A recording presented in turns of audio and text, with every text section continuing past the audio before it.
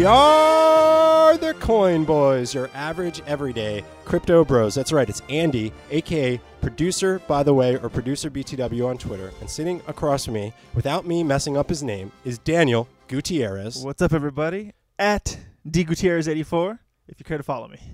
Welcome to our second episode of the week, which is our in-depth episode, which, if you saw the title, it's Brave, but we'll get to that in a second. I want to thank Euclid and Goddess for coming on Block News yesterday. That was a lot of fun.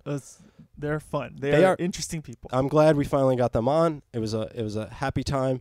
But Daniel, I just wanted off the top, we're doing a new campaign. It's called, what's it called, Daniel? Join the Coin family, everybody.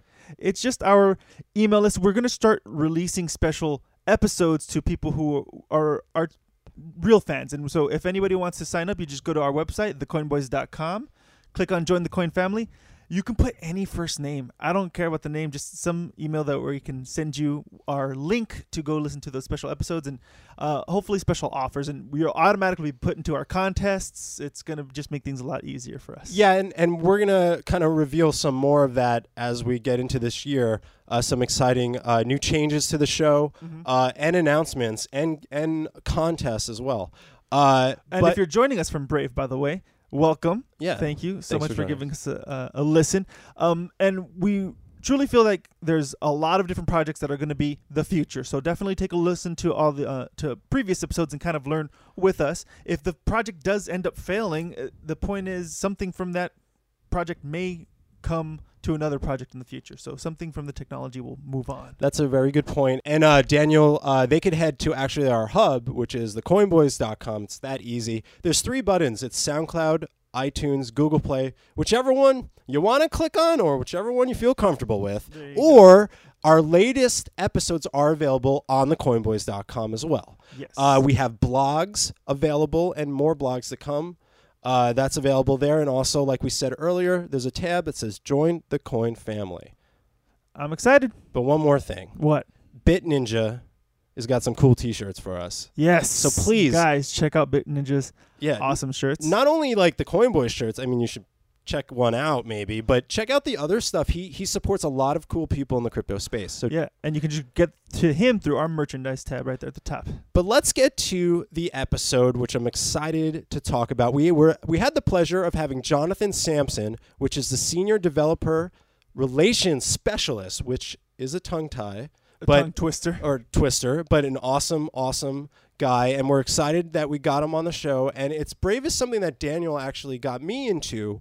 And Daniel's been using quite a lot. So we actually both have some experience with Brave. Yes. And we're excited to have a representative with Brave to kind of explain things. Yeah, because it's different. It's a browser with a cryptocurrency, which is a basic attention token, or BAT, as a lot of people are very behind and they like, because guess what, Daniel? This all works, right? Yeah, you can use it now. In fact, we'll talk about it, but our website, thecoinboys.com, is tied to BAT. So if you're using the Brave browser and go to our website and are doing the program of donating to content creators and things like that, we'll get a small piece of whatever percentage we earn from your attention on the internet, and whatever you're giving away, we'll get a small bit of that as well.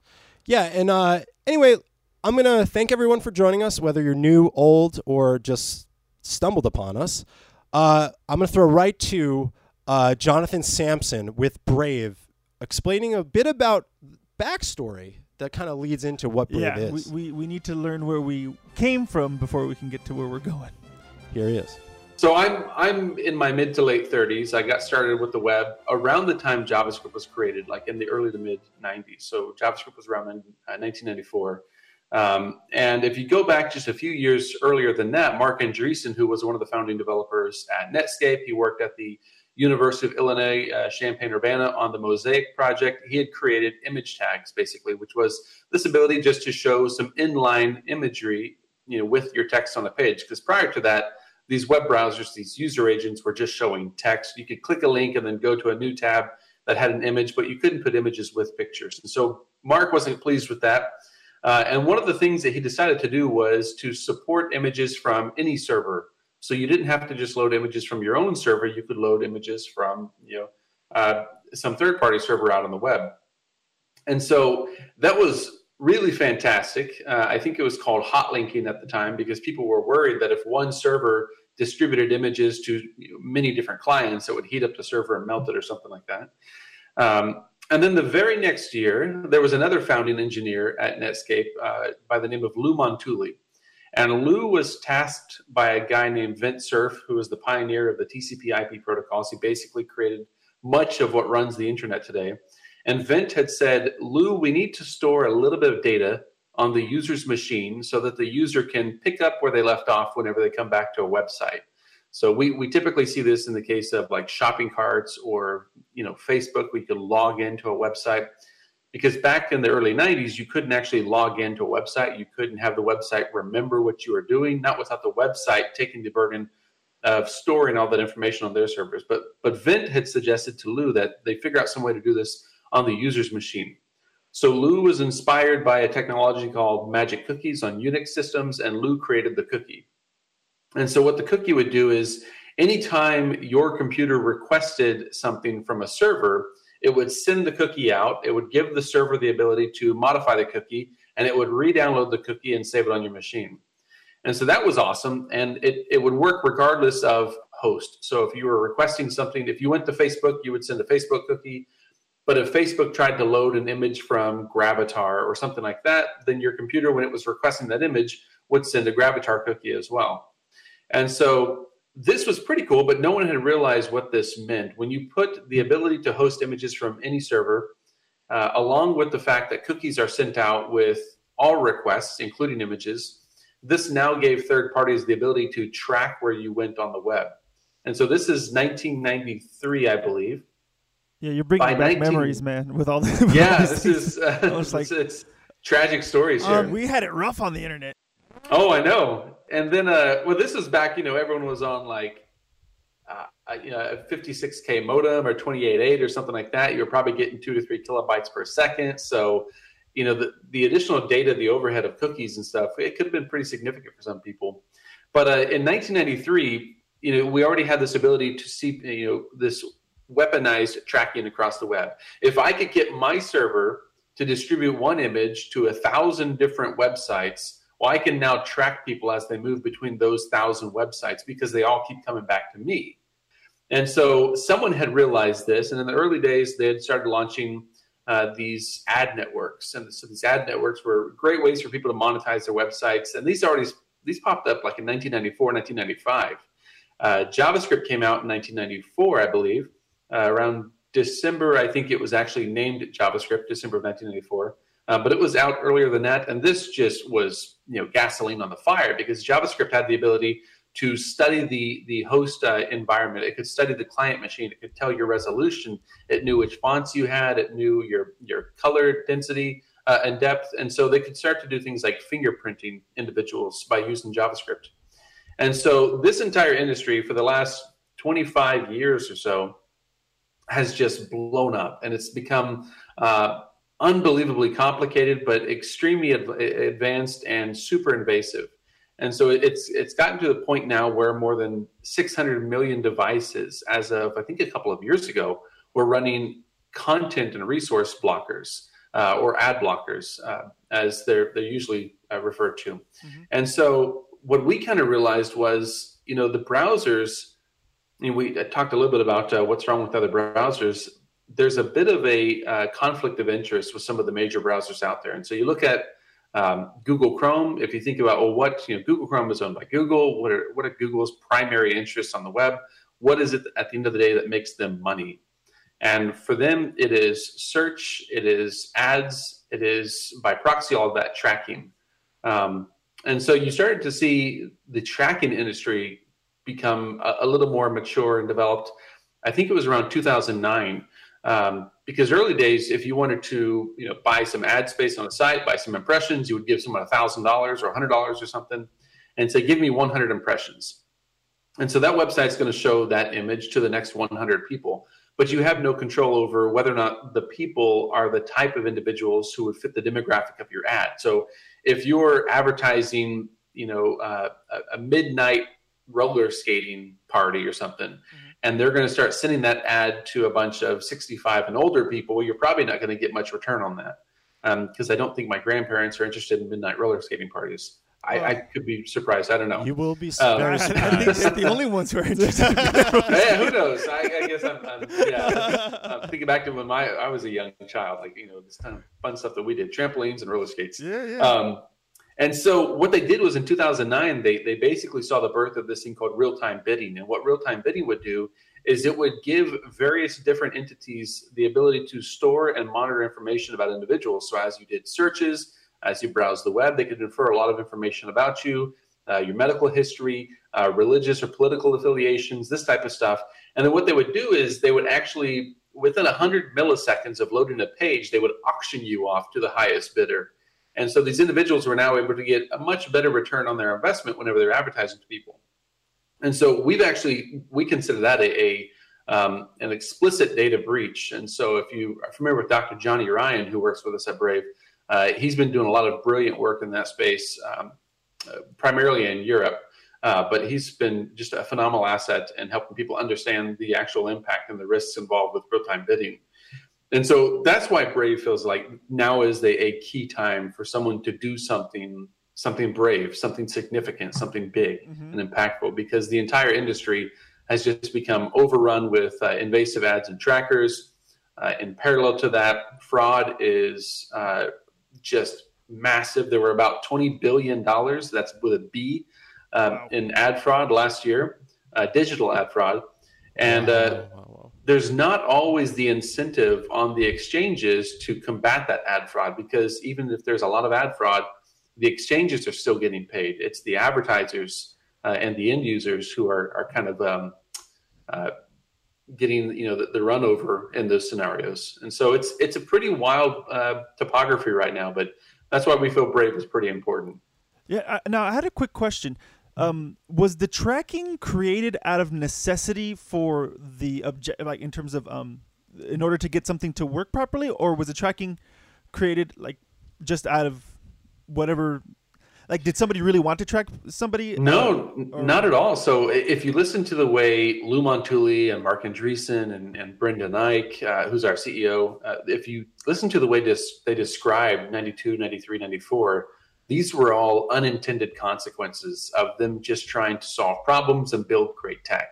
And so Mark Andreessen, when he created the image, he said, well, I don't want to have to host the images on my server. If someone else is already hosting the image, I'd love to load it from their server. And so that set up the entire scenario. And then Lou Montulli came the next year and said, well, if we're going to persist sessions online, if we're going to have people logging into websites, if we're going to have people, with shopping carts and stuff, or websites that remember a little bit of data about an individual, then we need to have this cookie. And the cookie needs to go out with every request and come back with every response.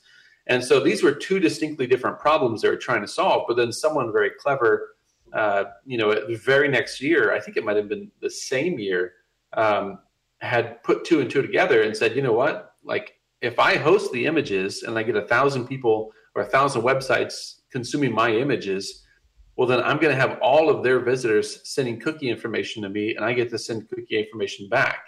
And so someone realized that this could be monetized. And that's why we saw, I think that one of the first companies was a company called Net Gravity in the mid-90s that popped up that was doing this. And then shortly thereafter, DoubleClick. And DoubleClick, which a lot of people may know, went on to become Google's ad service. Basically, they were purchased and turned into Google Ads.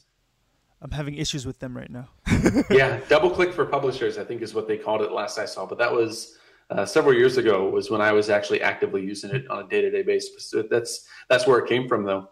I think it was around 1999 or so. It was purchased for I think it was more than $1 billion. So this is one thing I started doing recently is researching old newspapers and stuff. And so if you follow my official account, my personal account rather, on Twitter, which is @JonathanSampson, I occasionally post newspaper clippings of early ad tech and stuff like that, early reports. And so you can see through the progression of time when this online advertising started happening, the tracking. And then, of course, you see, DoubleClick eventually sells to Google for a massive amount of money.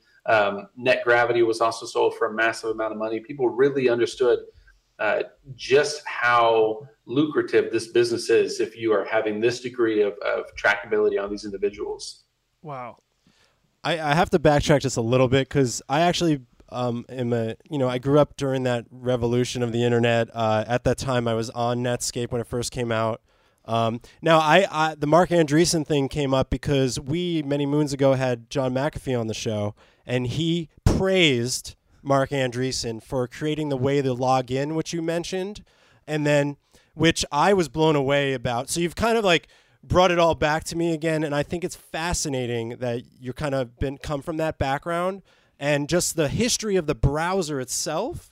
It's insane. It's insane and interesting. Like the people that came up with those little nuances that we're used to every day now that just happened, not even, and I'm going to say it wasn't really that long ago. 20 years. I mean, but all things considered, man, it's like I log into websites every day.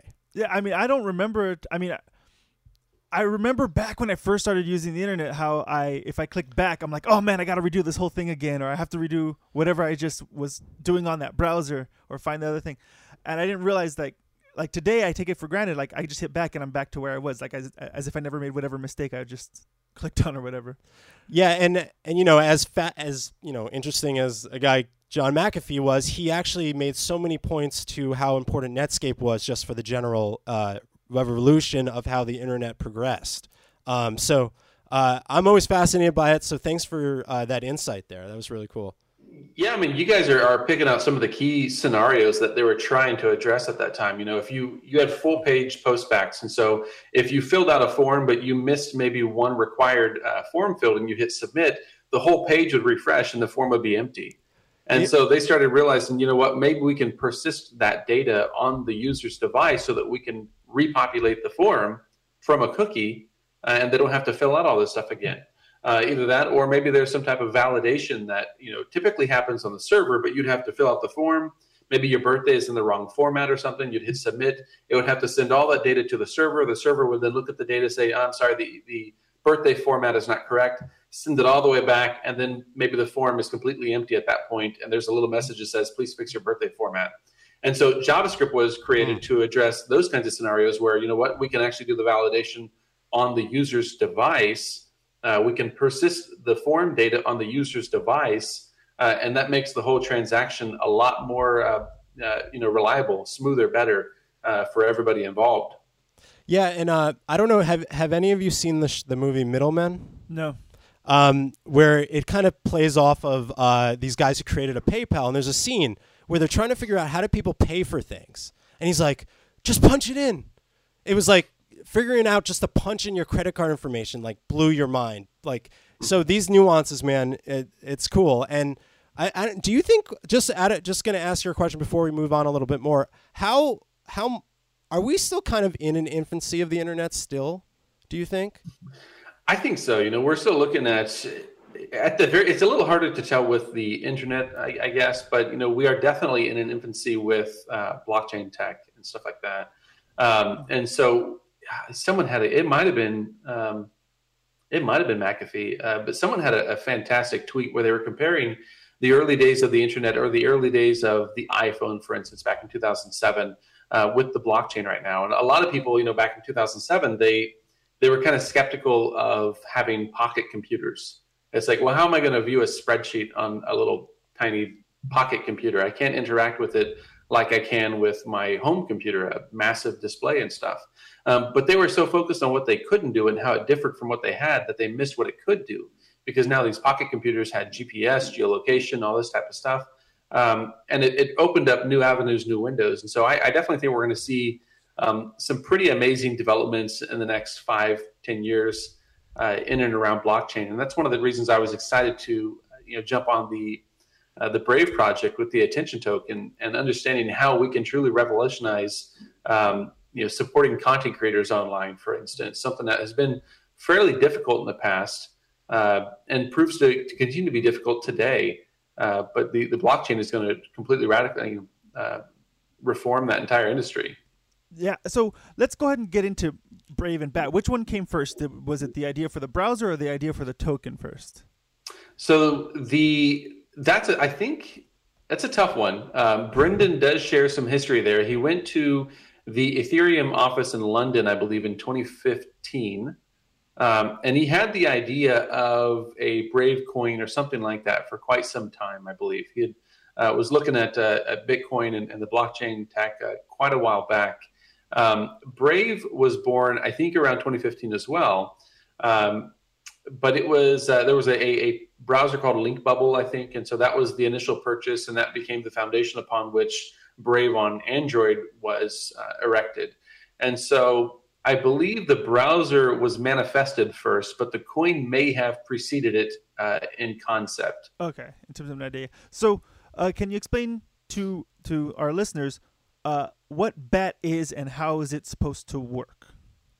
Yeah, so this is one of the things, and these go hand in hand with Brave itself. With Brave, what we did is we decided, you know what, there's a lot of third-party content that is working its way into your sessions. It's tracking you, it's selling your information, it's auctioning you off without your consent, and also without benefiting you in hardly any way. It just so happens that is often the case with advertisements. Advertisements, by and large, are third-party content, and people are so eager to sell ad space, they sometimes let things through that they shouldn't let through. And so we saw crypto mining was one of the big issues last year, where Monero coins, which I think can be mined with the CPU, they were being distributed through online advertisements, even through YouTube ads. And people would, hear their fans spin up, their computers would go to, 100% core usage, and they would have no idea what's going on. And this was actually, it gotten so bad in the Android market that there was a particular example called LOPI or Low API, which would churn so hard that it would heat up the Android phone to the point that it would deform and the battery would explode. Whoa. But no one cared because they were making their Moneros. And so Brave decided, you know what, we need to block all this third-party content because it's harmful, it is invasive, it's a data breach. We need to put the user back in control. That's all well and good, but that also cuts off the legitimate ad revenue that some of these websites were collecting. And so we decided, okay, users should have a way to support content creators. It needs to be low friction. It needs to be very easy and intuitive. And so what we did is we integrated support for Bitcoin back in the early days. And so as you browse the web, the browser locally on your device, it wouldn't share this information with anybody. It would monitor which sites you go to, which YouTubers you would watch, which blogs and news sites you would visit. And it would track relative to each other how much time you spent on those. So if I went and I watched, if I listened to the Coin Boys 10% of my time, then 10% of my monthly donation would be queued up for the Coin Boys. If I spent 15% watching Ninja on Twitch, well, then 15% of my monthly donation would be queued up for Ninja on Twitch. Yeah. And so, by the way, the Coin Boys is attached to Brave, so if you want to spend some time there, please go ahead. All right, that's nice. Yeah, I love finding verified publishers, and so anyone can verify too. Their YouTube, their Twitch account, website, just through publishers.basicattentiontoken.org. I think it's even publishers.brave.com because that's a little bit shorter. So we automatically redirect them. And so we decided, we want to make a way for people to support these content creators. And so we integrated support for Bitcoin. Around, I think it might have been late 2017, maybe early to mid 2017, Bitcoin was undergoing some really vicious congestion and networking issues. And so you didn't see like the Lightning network and stuff that hadn't really taken off yet. And so we started seeing a lot of people, they would want to buy $5 in Bitcoin for the browser to fund their Brave wallet to contribute to content creators, but they would have to pay like $3, $3.50 or something like that in fees just to acquire it. And so Ethereum was doing quite a bit better. It was handling congestion better. And so we decided, we should probably make an ERC20 token. We created the basic attention token to act as that store of value for individuals to support content creators. We held the token sale in mid-2017, raised $35 million in 24 seconds, I think. Wow. Yeah, that blew my mind. I was like, wow, people really believe in this project. And so it was pretty awesome. And so today, as you browse the web, Brave is giving out token grants. So if you download Brave today from brave.com/download, and you enable Brave rewards, we would give you, I think, 35 bats just for free, basically, a first grant. And we do this monthly. One of the things that we did during the token sale was we allocated, I think it was about 300 million attention tokens at the time into what we call the user growth pool. So these would be tokens that would go towards growing the community, investing in the community, giving them some type of stake in the project, and so forth. And so we continue to do that. We've had, referral systems and stuff. So if you go to brave.com/refer, you can generate a custom referral code. And then for every person that you bring to the Brave browser, you get $5 in BAT. And so we started doing a lot of different things like this where we can figure out, where we can truly revolutionize the way people support content creators. And so that eventually leads to the question of, well, what happens when that growth pool goes empty? We obviously don't have an infinite supply of bats to give out. And so that's where Brave Ads kind of comes into the story.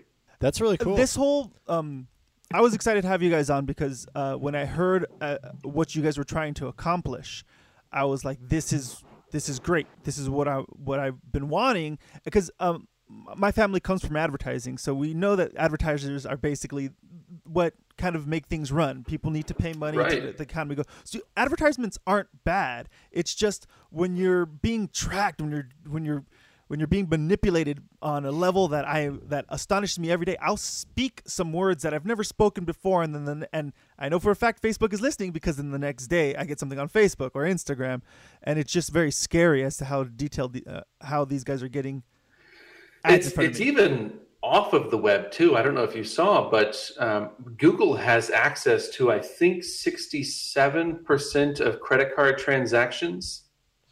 The That's receipts a high number. from your brick and mortar store purchases.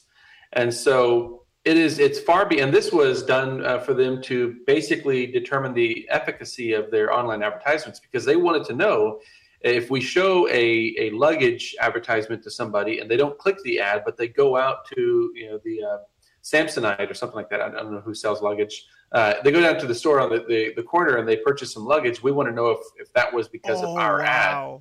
Okay. And so they get the credit card transactions to see, well, how effectively are we able to do this? But it's mind blowing where it's 2 out of 3 credit card transactions was acquired by Google at one point in the past through partnerships with credit card companies. And so we're seeing this.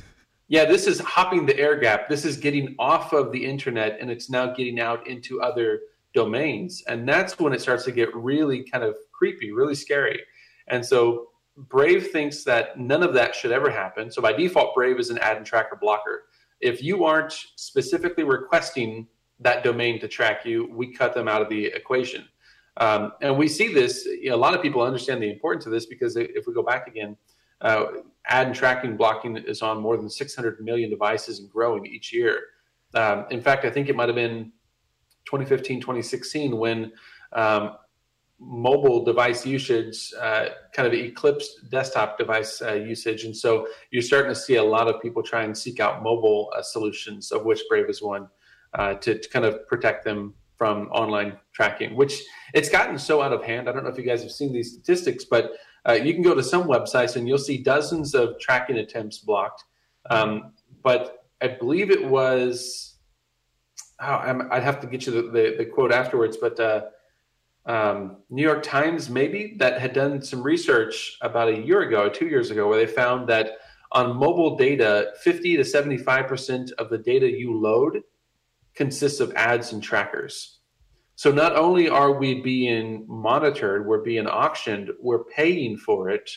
I think that, $20 a month or something in data for individuals to monitor us and track us on our mobile devices. And so it's quite scary. So that's why I think Brave is doing something pretty marvelous here. You know what's funny is when you look at the Brave browser, it tells you how scary it is, because the line at the top.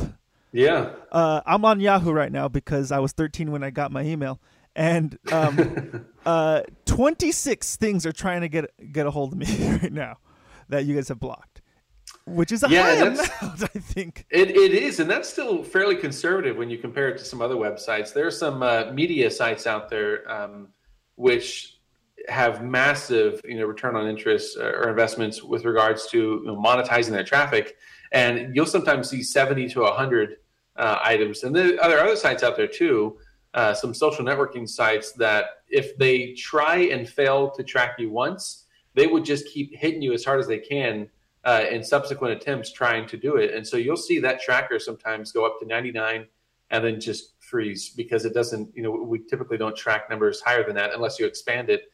So I was on a site the other day that I think had 1,500 something tracking attempts that were blocked. And so it's mind-blowing. I wonder what website that was, buddy. Really quickly, you kind of touched upon how users can benefit, but if you can kind of like clarify that a little bit, how users can benefit from using Brave and BAT, and also can you clarify how businesses are also able to benefit? Yeah, absolutely. So with users and businesses, actually, for this first part, just about anyone can verify their domain or their domains or their channels, their streams. We're going to have support coming in the very near future for things like Twitter and Reddit, so that you can actually monetize your tweets or monetize your Reddit posts. Because content creation is not just something that happens on our own domains; it sometimes happens on a broader, content platform. And so you'll see there's a couple different models where you have, you'll have, a property that I own. You can kind of find an analogy in home ownership or apartment buildings where I own a home. I live here. I'm the one family that lives here.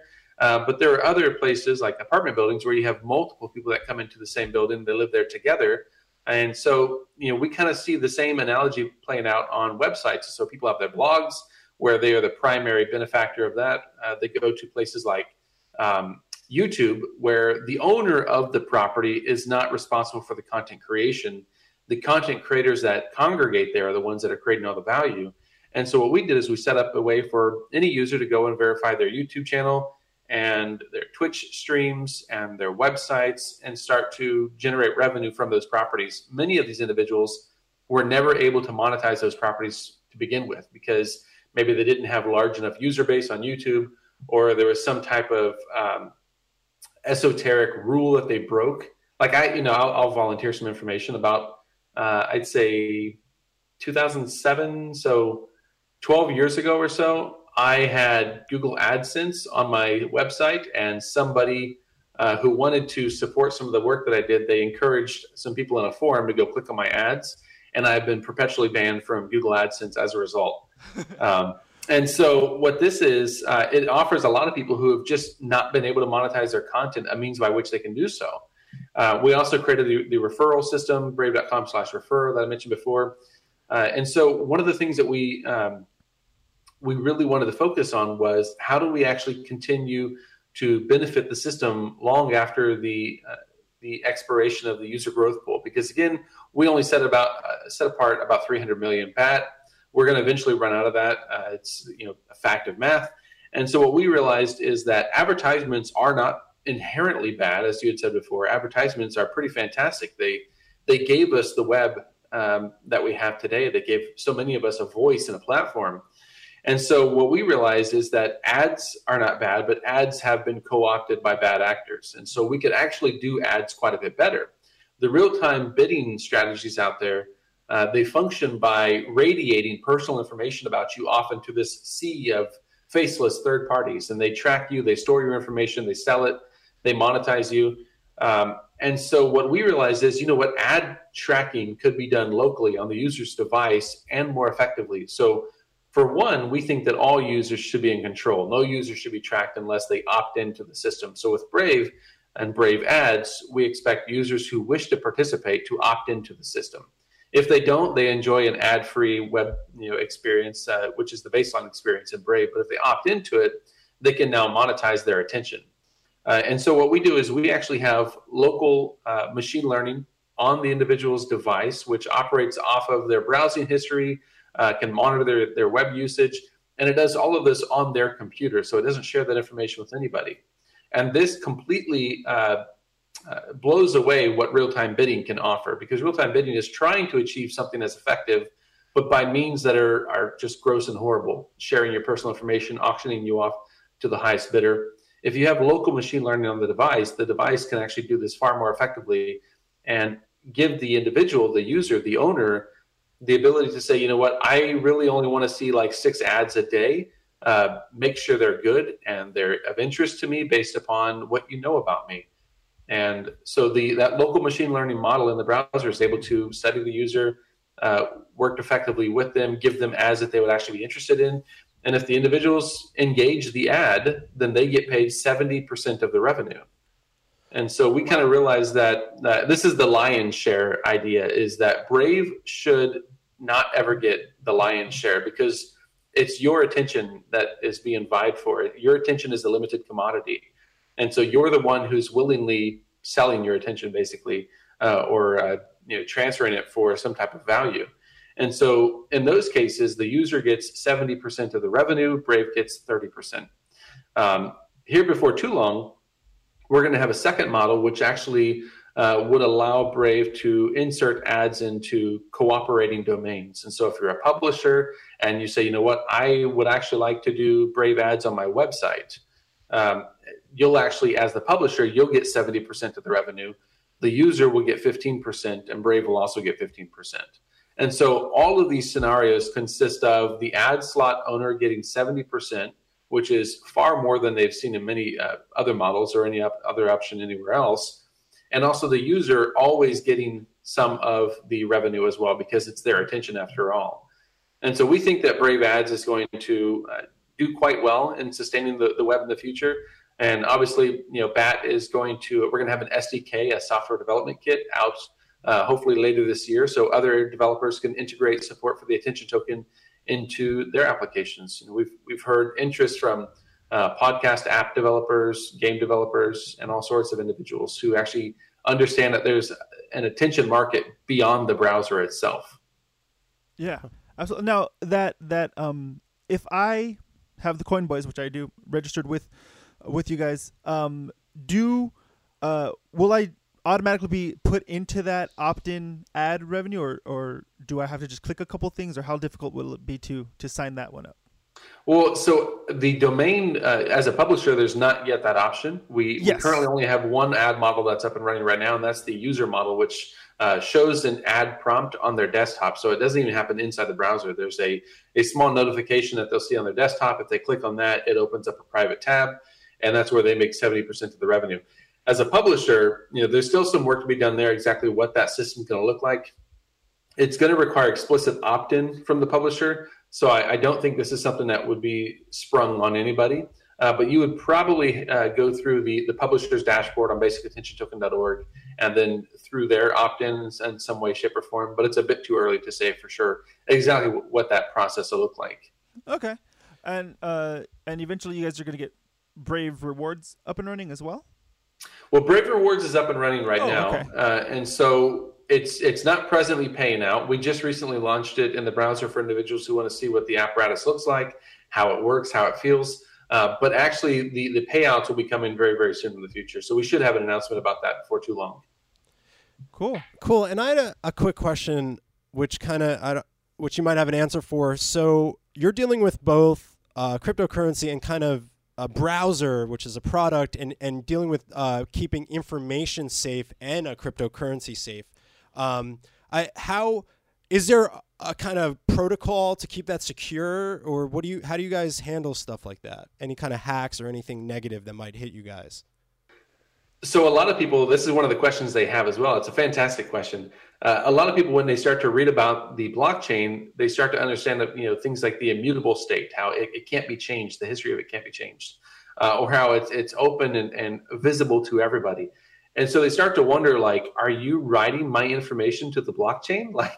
If I donate to a website, are you broadcasting to the world who I'm donating to, which could be pretty dangerous in certain parts of the world. Yeah, some people would rather confess to murder. Right. And so, even a lot of people, they want to support some nonprofit that their family doesn't agree with or something like that. And they just don't want to deal with the societal backlash or something. And so one of the things that we did is we integrated support for the anonymized protocol in the contribution settlement process. And so what happens is, as your browser queues up donations and tips, because you can do one-off tips for websites as well, those will stay inside your browser. And then the browser will download a list of verified publisher domains, I think once a day. And so we'll download this small database to your desktop or to your browser rather. And the browser will say, okay, are these properties that they wish to support verified or not? If they are verified, they go into this omnibus settlement wallet. So everyone donates into this large bank that has everyone's funds. And we all get what are called votes. So I can say, you know what, I'm supporting these sites. So cast 3 votes for this site. Here's my bat. And then, whatever happens after that, the user is not really in the loop anymore. And so if the individual is contributing to a property that is not verified, well, then that property has 90 days to verify. And if they still haven't verified after that, then whatever bat you had allocated for them will be released back to your wallet, and you can give it to somebody else. Once we have all of that bat collected in the settlement wallet from all these individual users, the settlement wallet doesn't keep a record of who contributed what to whom. All it does is it says, okay, we have X number of votes for this domain plus this bat. So we're going to send 10 bat to this domain because we had X number of votes. We don't know how many people cast those votes. We don't know how many individuals cast X number of votes each. All we know is there's 20 votes for Coin Boys, and we have 20 bat in here. We're going to give 20 bat to Coin Boys. But that entire process, it aggregates all of the user data together so that no one can reverse engineer who is supporting whom. And that's one of the things that we thought was really important because privacy and anonymity on the web are key factors, I think, to a healthy and sustainable web in the future. And this is something that you want to be careful with when you're dealing with an immutable blockchain. You don't want to be publishing private information or sensitive information to some type of public immutable ledger. And so the anonymized protocol is something that helps us quite a bit in protecting user information in those scenarios.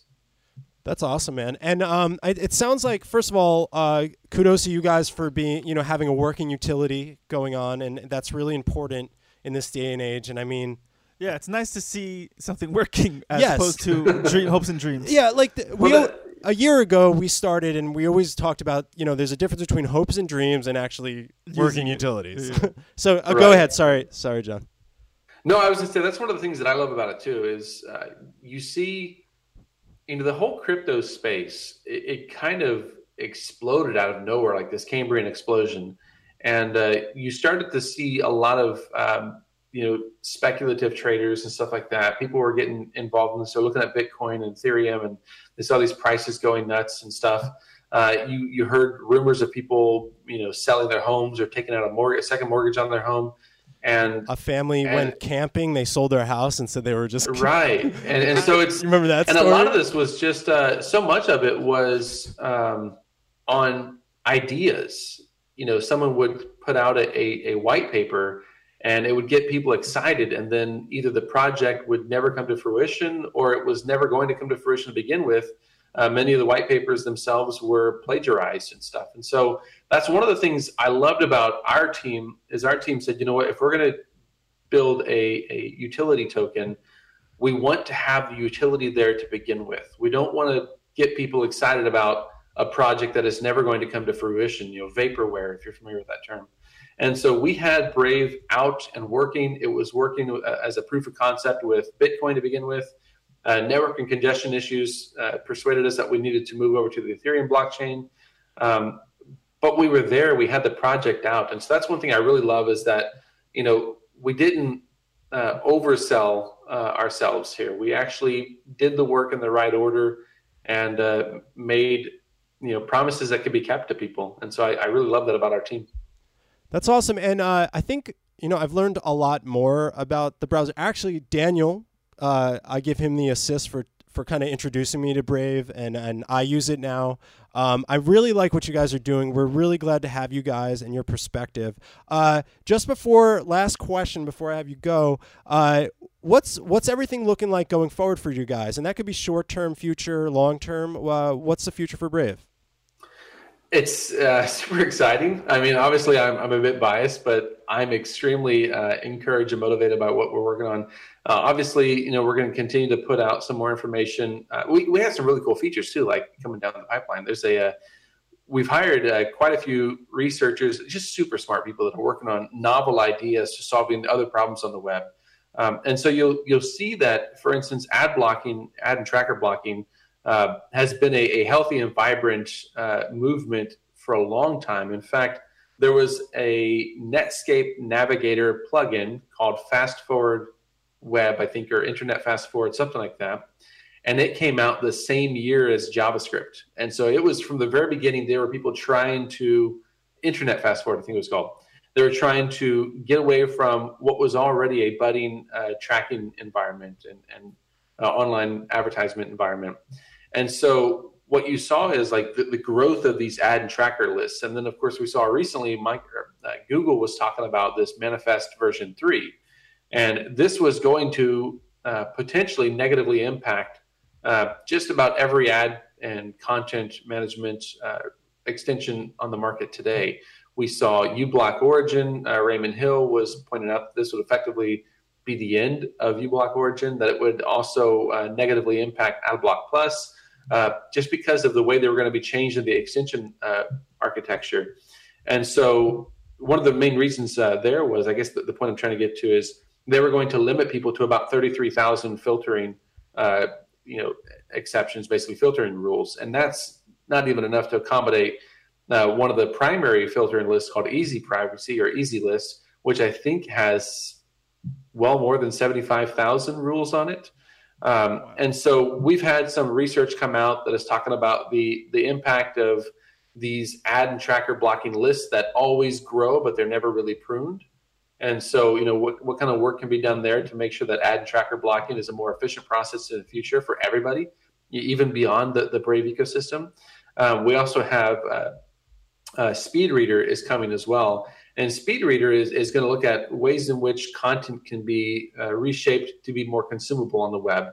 So we've seen extensions like Readability, and I think Buffer App may have done this as well, where what they do is they distill the page down into just the primary content, and then they show you that, sometimes in like a reader mode or something.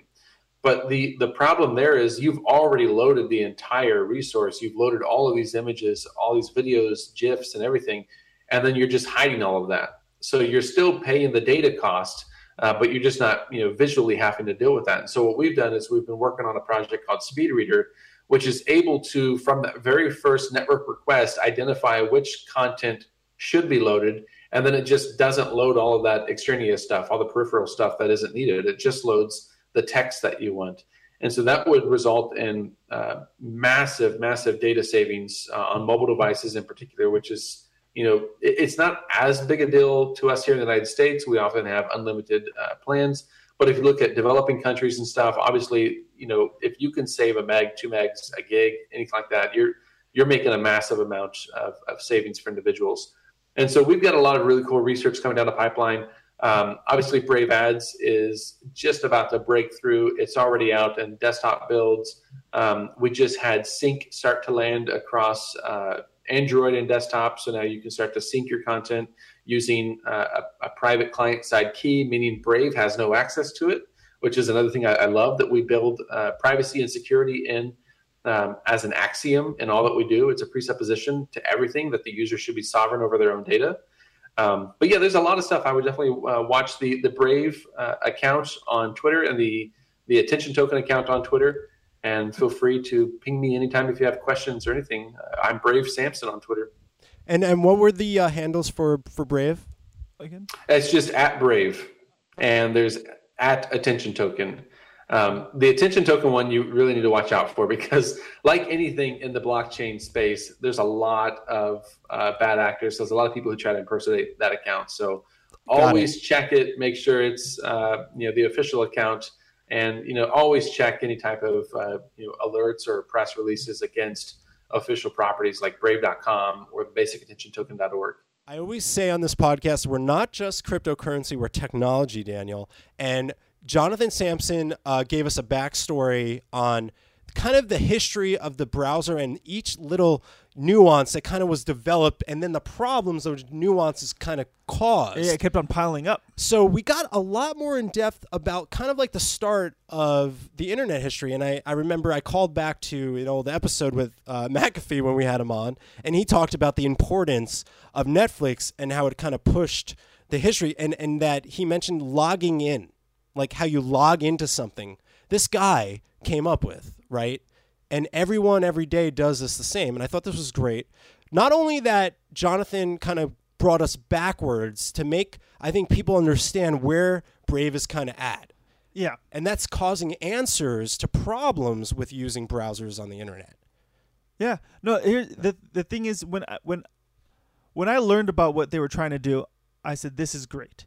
Because obviously blockchain brings some more privacy, some more security, and I like the fact that, I get control over my own information, over what I choose to see, what I choose to release. I'll gladly take some of that revenue back. And I remember back in the day they used to do something similar to that, where they would show you ads, like banner ads on the top, and you would get like 2 cents an ad or something like that. And that's how we were making money back in high school, basically. Oh my God. But this was kind of reminded me of that, but even a million times better. By the way, he did say that there's a referral link, and we will have the referral link with us as well, and it'll be in the description, in the tweet, wherever we can fit it. If you do choose to go with Brave, you click on that. We do get some back as a reward, so we thank you for that if you guys do use our link. Yeah, thank you. Once again, you can find us at thecoinboys.com. We'll have blogs, we'll have contests. Join the Coin family. Say hello. Write us, thecoinboys at thecoinboys.com. Or tweet at us. We're really active whatever on you Twitter. want to do. We're all over the internet. You could even Google the Coin Boys, and I'm sure we'll pop up at the top. Yes. Right, Daniel? Yes. Worked hard for that. For some reason, it took forever for that. Yeah, it goes to show you that we finally have a website, a hub that we try to make it easy for everybody. So it's very easy, thecoinboys.com. And again, I'm Andy. I'm Daniel. And we'll see you next week.